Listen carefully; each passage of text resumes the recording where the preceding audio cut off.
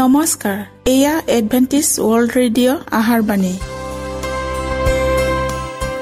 19 metre বেণ্ডত 15,550 কিলোহাৰ্টজত।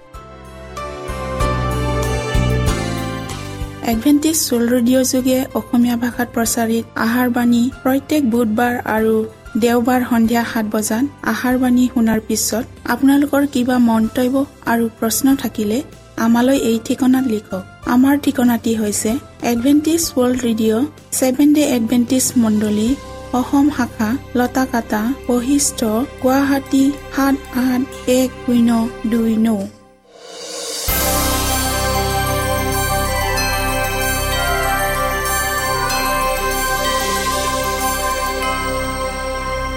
প্ৰিয় শ্ৰোতা বন্ধুসকল, এতিয়া শুনো আহক এটি খ্ৰীষ্টীয় ধৰ্মীয় গীত।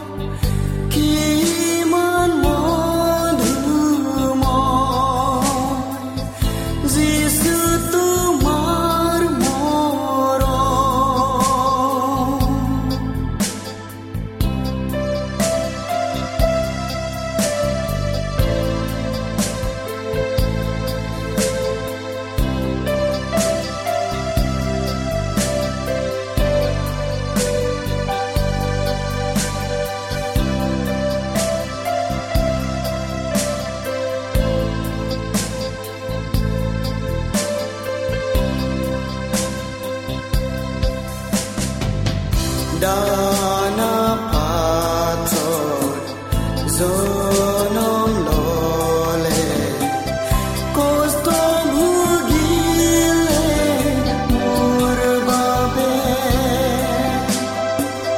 দানা পাথৰ জনম ললে কষ্ট ভুগিলে মোৰ বাবে।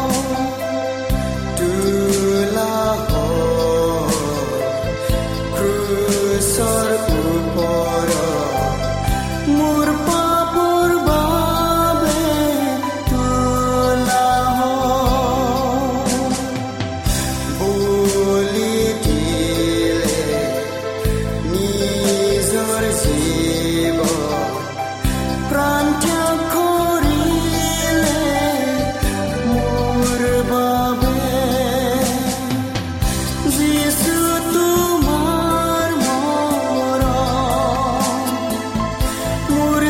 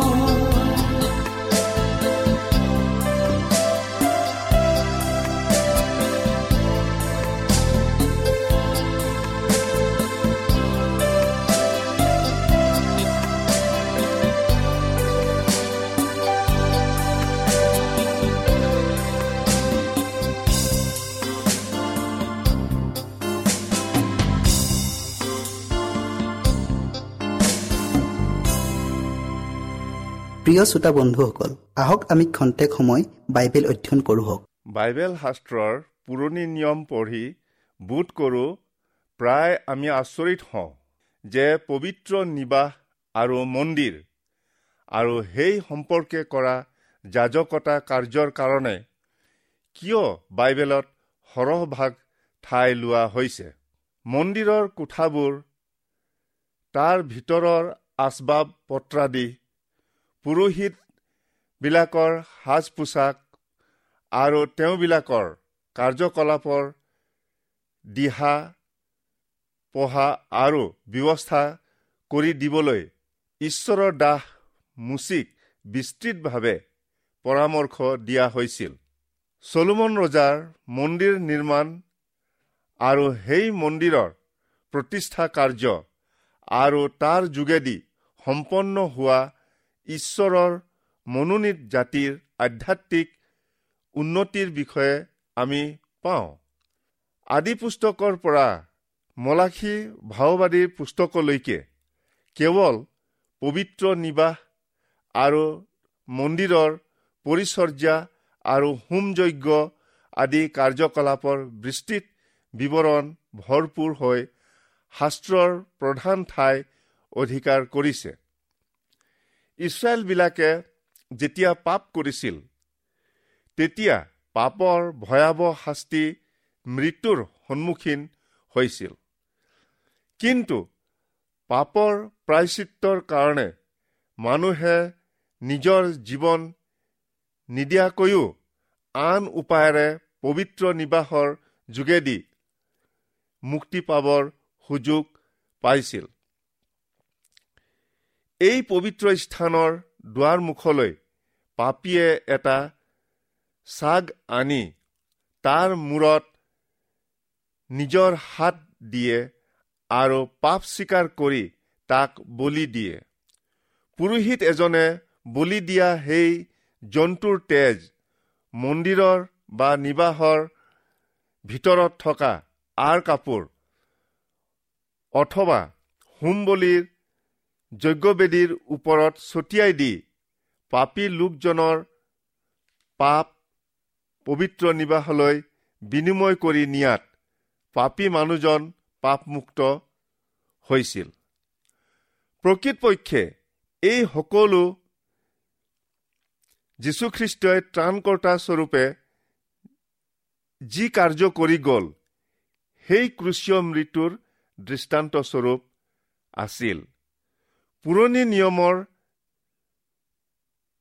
নিবাস তম্বুৰ বলি উৎসৰ্গৰ দ্বাৰাই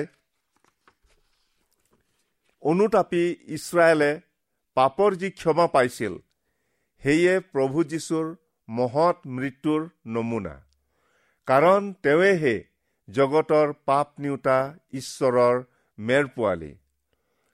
পুৰণি নিয়মৰ যি বলিৰ তেজে বলি দিওঁতাৰ পাপ খণ্ডন কৰিছিল সেই ৰক্তপাতেই খ্ৰীষ্টীয়ৰ অমূল্য তেজক বুজায়। আমাৰ পাপৰ পৰিত্ৰাণৰ অৰ্থে সেই ৰক্তপাত কৰা হৈছিল। তোমালোকে জানা যে তোমালোকৰ পূৰ্বপুৰুষৰ পৰা চলি অহা আচাৰ ব্যৱহাৰৰ পৰা তোমালোক সোণ ৰূপ আদি ক্ষয়নীয় বস্তুৰ দ্বাৰাই যে মুক্ত হলা এনে নহয়, নিৰ্ঘুণী আৰু নিষ্কলংক মেৰ পোৱালী স্বৰূপ খ্ৰীষ্টীয়ৰ বহুমূল্য তেজৰ দ্বাৰাইহে মুক্ত হলা। কিন্তু খ্ৰীষ্টে ভাবি মংগলৰ মহাপুৰোহিত স্বৰূপে উপস্থিত হৈ হাতে নকৰা অৰ্থাৎ এই সৃষ্টিৰ নোহোৱা সেই মহত্বৰ আৰু সিদ্ধত্বৰ তম্বুৱেদি গমন কৰি ছাগলীৰ আৰু দামুৰীৰ তেজৰ গুণে নহয়, কিন্তু আপোন তেজৰ গুণে একেবাৰতে পবিত্ৰ স্থানত সোমাই অনন্তকাল স্থায়ী মুক্তি উপাৰ্জন কৰিলে। আমাৰ সুদবিচাৰৰ বিষয়ে আমাক পিতৰৰ বাক্যলৈ আকৰ্ষণ কৰে, কিয়নো ঈশ্বৰৰ গৃহত সুদবিচাৰৰ আৰম্ভণৰ সময় হৈছে। কিন্তু যদি সেয়ে প্ৰথমতে আমাত হয় তেন্তে ঈশ্বৰৰ সুবাৰ্তা নমনাবিলাকৰ শেষ গতি কি হ'ব? তেওঁৰ দ্বিতীয় আগমনৰ বিষয়ে যীশুৱে এইদৰে কৈছিল, দেখা মই বেগাই গৈছো, যাৰ যেনে কৰ্ম তাক তেনে প্ৰতিফল দিবলৈ মই দিবলগীয়া পুৰস্কাৰ মোৰ লগত আছে। প্ৰকাশিত বাক্যৰ 14 অধ্যায়ত ঈশ্বৰে শেষৰ দিনৰ অৰ্থে 3টা বাণী প্ৰকাশ কৰিছে আৰু এই 3টা বাণীৰে তেওঁ মানুহক সেই সুদবিচাৰৰ কাৰণে প্ৰস্তুত কৰাবৰ ব্যৱস্থা কৰিছে। প্ৰথম সুবাৰ্তাই সুদবিচাৰৰ অনুসন্ধানৰ বিষয়ে উনুকিয়াইছে। পাছে আকাশৰ মাজত আন এজন স্বৰ্গদূতক উৰি ফুৰা দেখিলো। তেওঁ পৃথিৱীত বসতি কৰাবিলাকক অৰ্থাৎ সকলো জাতি, ফৈদ, ভাষা আৰু লোকবিলাকৰ আগত সুবাৰ্তা প্ৰচাৰ কৰিবলৈ অনন্ত সুবাৰ্তা পাই বৰ মাতেৰে ক'লে, ঈশ্বৰক ভয় কৰি তেওঁৰ গৌৰৱ স্বীকাৰ কৰা হওক, কিয়নো তেওঁৰ সুদবিচাৰৰ সময় আহিল আৰু স্বৰ্গ, পৃথিৱী, সাগৰ জলৰ ভুমুকবোৰ এই সকলোৰে সৃষ্টিকৰ্তাক প্ৰণিপাত কৰা হওক। আমাৰ প্ৰত্যেকজনৰ কৰ্মৰ কাৰণে ঈশ্বৰৰ ইমান সুপৰিচিত যে নাম অনুসাৰে আমি প্ৰত্যেকজনেই তালিকাভুক্ত হৈ আছো। দেৱপূজক ৰজা কুৰছৰ সম্বন্ধে তেওঁ এইদৰে কৈছিল, যদিও মোক জনা নাই, তথাপি মই তোমাৰ নাম ধৰি মাতিলো। দ্বিতীয়তে আমি পাওঁ যে শাৰীৰিক বিশেষ গুণ বা লক্ষণবিলাকৰো বিৱৰণ ৰখা হৈছে। শাস্ত্ৰত কৈছে, যেতিয়া মই গুপুতে নিৰ্মিত হৈছিলো, যেতিয়া মই পৃথিৱীৰ অধস্থ ভাগত চমৎকাৰ ৰূপে গঠিত হৈছিলো, তেতিয়াও মোৰ সংলগ্ন অস্থিবোৰ তোমাৰ আগত লুকোৱা নাছিল।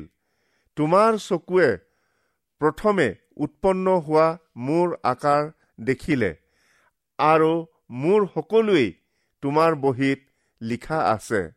যি কালত সেইবোৰৰ এটিও নাছিল, সেই কালত মোৰ সকলো দিন নিৰূপিত হৈছিল। আমি জানো যে কাৰণ ঈশ্বৰে ভাল কি বেয়া আটাই গুপুত বিষয়ে সৈতে সকলো কৰ্ম বিচাৰ স্থানলৈ আনিব, কিয়নো তেওঁ মনৰ গোপনীয় কথা জানে। ধাৰ্মিকবিলাকৰ নাম জীৱন পুস্তকত লিখা হৈছে। এই বহীখনক প্ৰকাশিত বাক্যত অৰ্থাৎ নতুন নিয়মৰ শেষ পুস্তকখনত জীৱন পুস্তক বোলা হৈছে।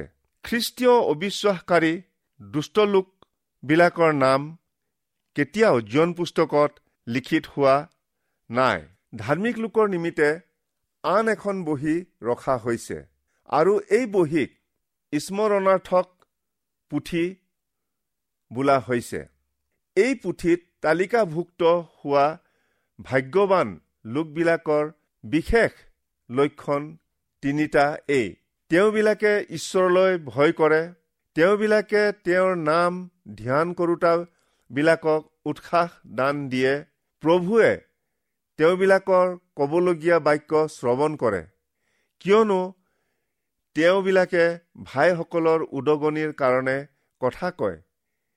এই বাক্যবোৰ তেওঁবিলাকলৈ আগতেই পুথিত লিখা হৈছিল। বাহিনীবিলাকৰ জিহুৱাই কৈছে, সেইবিলাক মোৰ হ'ব, মই কাৰ্য কৰিবৰ দিনা সেইবিলাক মোৰ বিশেষ সম্পত্তি হ'ব। কোনো মানুহে নিজৰ পৰিচৰ্যা কৰা নিজ পুতেকক মৰম কৰা দি মই সেইবিলাকক মৰম কৰিম। জগতৰ সাধু লোকৰ সুদবিচাৰ কাৰ্য বৰ্তমানলৈকে চলি আছে। গতিকে যি পুথিকেইখন ঈশ্বৰে সাঁচি থৈছে তাৰ সম্বন্ধে জনাটো নিতান্ত প্ৰয়োজন। আপোনাৰ যদি নাম সাধুবিলাকৰ পুথিত লিখা হৈছে, তেন্তে স্বৰ্গৰ আদালতৰ বিচাৰকৰ আগত সেই নাম যি কোনো মুহূৰ্ততে উপনীত হ'ব পাৰে। সাধুলোকৰ এই মহাবিচাৰৰ সুদবিচাৰ শুনানি কাৰ্যৰ সামৰণি হোৱা মাত্ৰেই খ্ৰীষ্টীয়ৰ আগমন গৌৰৱ আৰু মহাপ্ৰতাপেৰে হ'ব। ত্ৰাণকৰ্তাৰ আগমন কালত যি পবিত্ৰবিলাকে তেওঁৰে সৈতে স্বৰ্গলৈ উঠি যাব, তেওঁবিলাকে পৃথিৱীত মৃত লোকবিলাকৰ সুদবিচাৰৰ কাৰ্য কৰিব। পবিত্ৰবিলাকে কেৱল জগতৰ বিচাৰ কৰিব এনে নহয়, কিন্তু যি দূতবিলাক ঈশ্বৰৰ বিৰোধী হৈ পতিত হৈছিল, সেই দূতবিলাকৰ সুদবিচাৰো তেওঁলোকেই কৰিব। 1000 বছৰৰ পিছত যেতিয়া পুথিত থকা সাক্ষ্য আৰু প্ৰমাণ অনুযায়ী সকলো নামৰ সুদবিচাৰৰ অন্ত হ'ব, তেতিয়া খ্ৰীষ্টীয় পবিত্ৰবিলাকে সৈতে এই জগতলৈ নামি আহিব। মৃত দুষ্টবিলাকক সেই সময়ত পুনৰুত্থিত হ'ব।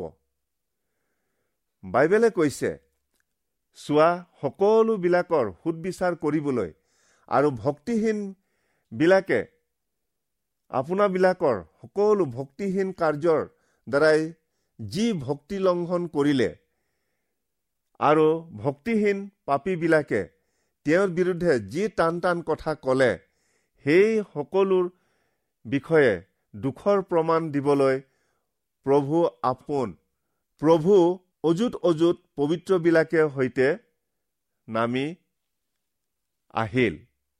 কিয়নো প্ৰতিজনে কৰা কৰ্ম ভাল হওক বা বেয়া হওক, তাৰ দৰে শৰীৰৰ দ্বাৰাই কৰা কৰ্মৰ ফল পাবৰ নিমিত্তে আমি সকলোৱে খ্ৰীষ্টৰ সুধৰ আসনৰ আগত প্ৰকাশিত হ'ব লাগিব। আমি সকলোৱে খ্ৰীষ্টৰ সুধৰ আসনৰ আগত থিয় হ'ম। কাৰণ লিখা আছে, প্ৰভুৱে কৈছে, মোৰ জীৱনৰে শপত, সকলোৱে মোৰ আগত আঁঠু পাৰিব আৰু প্ৰত্যেক জীৱাই ঈশ্বৰৰ গৌৰৱ স্বীকাৰ কৰিব। ধাৰ্মিকবিলাকৰ পাপ বিচাৰৰ পথত অগ্ৰগামী হোৱাত তালিকা পুথিৰ পৰা খ্ৰীষ্টীয়ৰ দ্বিতীয় আগমনৰ পূৰ্বেই মুচি পেলোৱা হ'ল। কাৰণ যিদিনা মোৰ সুবাৰ্তাৰ দৰে ঈশ্বৰে যীশুখ্ৰীষ্টৰ দ্বাৰাই মানুহবিলাকৰ গুপুত বিষয়ৰ সুদবিচাৰ কৰিব, এইবিলাক তেতিয়া নিৰ্দোষী বুলি সাব্যস্ত হ'ব। কিয়নো সত্যৰ তত্ত্বজ্ঞান পোৱাৰ পাছে আমি যদি জানি শুনি পাপ আচৰণ কৰোঁ, তেন্তে পাপাৰ্থক বলিদান আৰু বাকী নাথাকে। কেৱল সুদবিচাৰৰ এক ৰকম ভয়ংকৰ অপেক্ষা আৰু বিপক্ষবিলাকক গ্ৰাস কৰিবলৈ উদ্যত হোৱা অগ্নিৰ কোপ থাকে। কিয়নো পুৰণি কালত বিধান অৱহেলা কৰা 2-3জন সাক্ষীৰ প্ৰমাণেৰে বিনা কৰোণাৰে মৰিব লগা হৈছিল। তেন্তে ঈশ্বৰৰ পুত্ৰক যিজনে ভৰিৰ তলত গছকে আৰু নিয়মৰ যি তেজৰ দ্বাৰাই সি পবিত্ৰকৃত হৈছিল, তাক অহুচি জ্ঞান কৰে, তোমালোকৰ বিবেচনাৰ দৰে সি তাতকৈ কিমান দুৰ্ঘোৰ দণ্ডৰ যোগ্যপাত্ৰ হ'ব বুলি ভাবা। কিয়নো প্ৰতিকাৰ কৰা মোৰ কৰ্ম, মইহে প্ৰতিফল দিম। আৰু এবাৰ প্ৰভুৱে আপোন লোকবিলাকক সুদবিচাৰ কৰিব। এইবোৰ কথা যিজনাই ক'লে, তেওঁক আমি জানো। জীৱনময় ঈশ্বৰৰ হাতত পৰা অতি ভয়ংকৰ কথা। সুযোগ থাকোঁতেই আমি আমাৰ পাপবোৰ অগ্ৰগামী ৰূপে সুদবিচাৰলৈ পঠিয়াও হওক। কিয়নো আমি নিজৰ পাপবোৰ স্বীকাৰ কৰিলে বিশ্বাসী আৰু ধাৰ্মিক যি তেওঁ আমাৰ পাপবোৰ ক্ষমা কৰে আৰু সকলো অধৰ্মৰ পৰা আমাক সূচী কৰে। শাস্ত্ৰত কৈছে, আৰু এতিয়া হে বোপাহঁত, যিহতে তেওঁ প্ৰকাশিত হলে আমি হাঁহিয়াল হ'ম আৰু তেওঁৰ আগমনৰ কালত তেওঁৰ পৰা লজ্জিত নহম। তাৰ নিমিত্তে তেওঁতেই থাকা আৰু তোমাৰ বিশ্বাস যাতে দৃঢ় হয় তাৰ কাৰণে তেওঁৰ আজ্ঞাবোৰ পালন কৰা।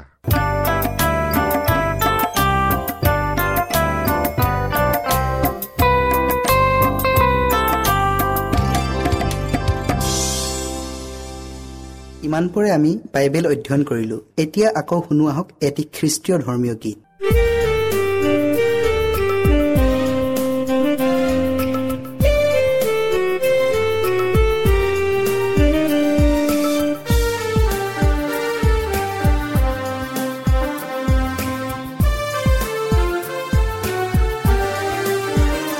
জীৱনৰ এটি সংজ্ঞাময় তোমাৰ মাজতে পালো, নতুন পথৰ দিশ তোমাৰ পৰশতে পালো।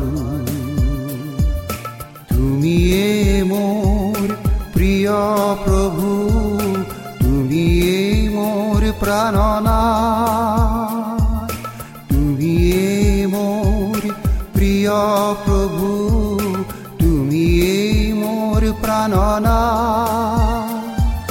ৰিক্ত জীৱনত মোৰ আশাৰ পুষ্পৰত, মোৰ আশাৰ পুষ্পৰত, জীৱনৰ এটি সংজ্ঞাময় তোমাৰ মাজতে পালো।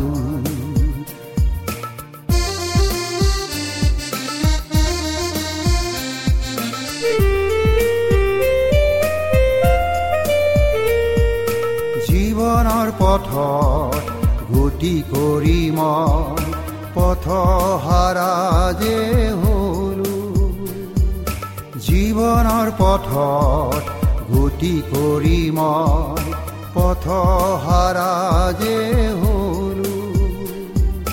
বাহুলৈ অহা প্ৰকৃতিলৈ চাই তোমাক বিচাৰি পালো, জীৱনৰ এটি সংজ্ঞাময় তোমাৰ মাজতে পালো।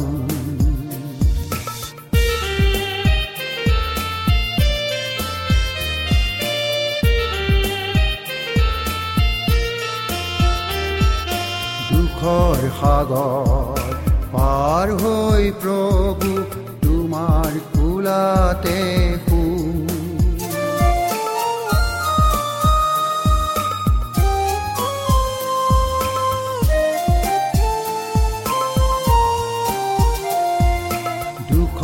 সাগৰ পাৰ হৈ প্ৰভু তোমাৰ কোলাতে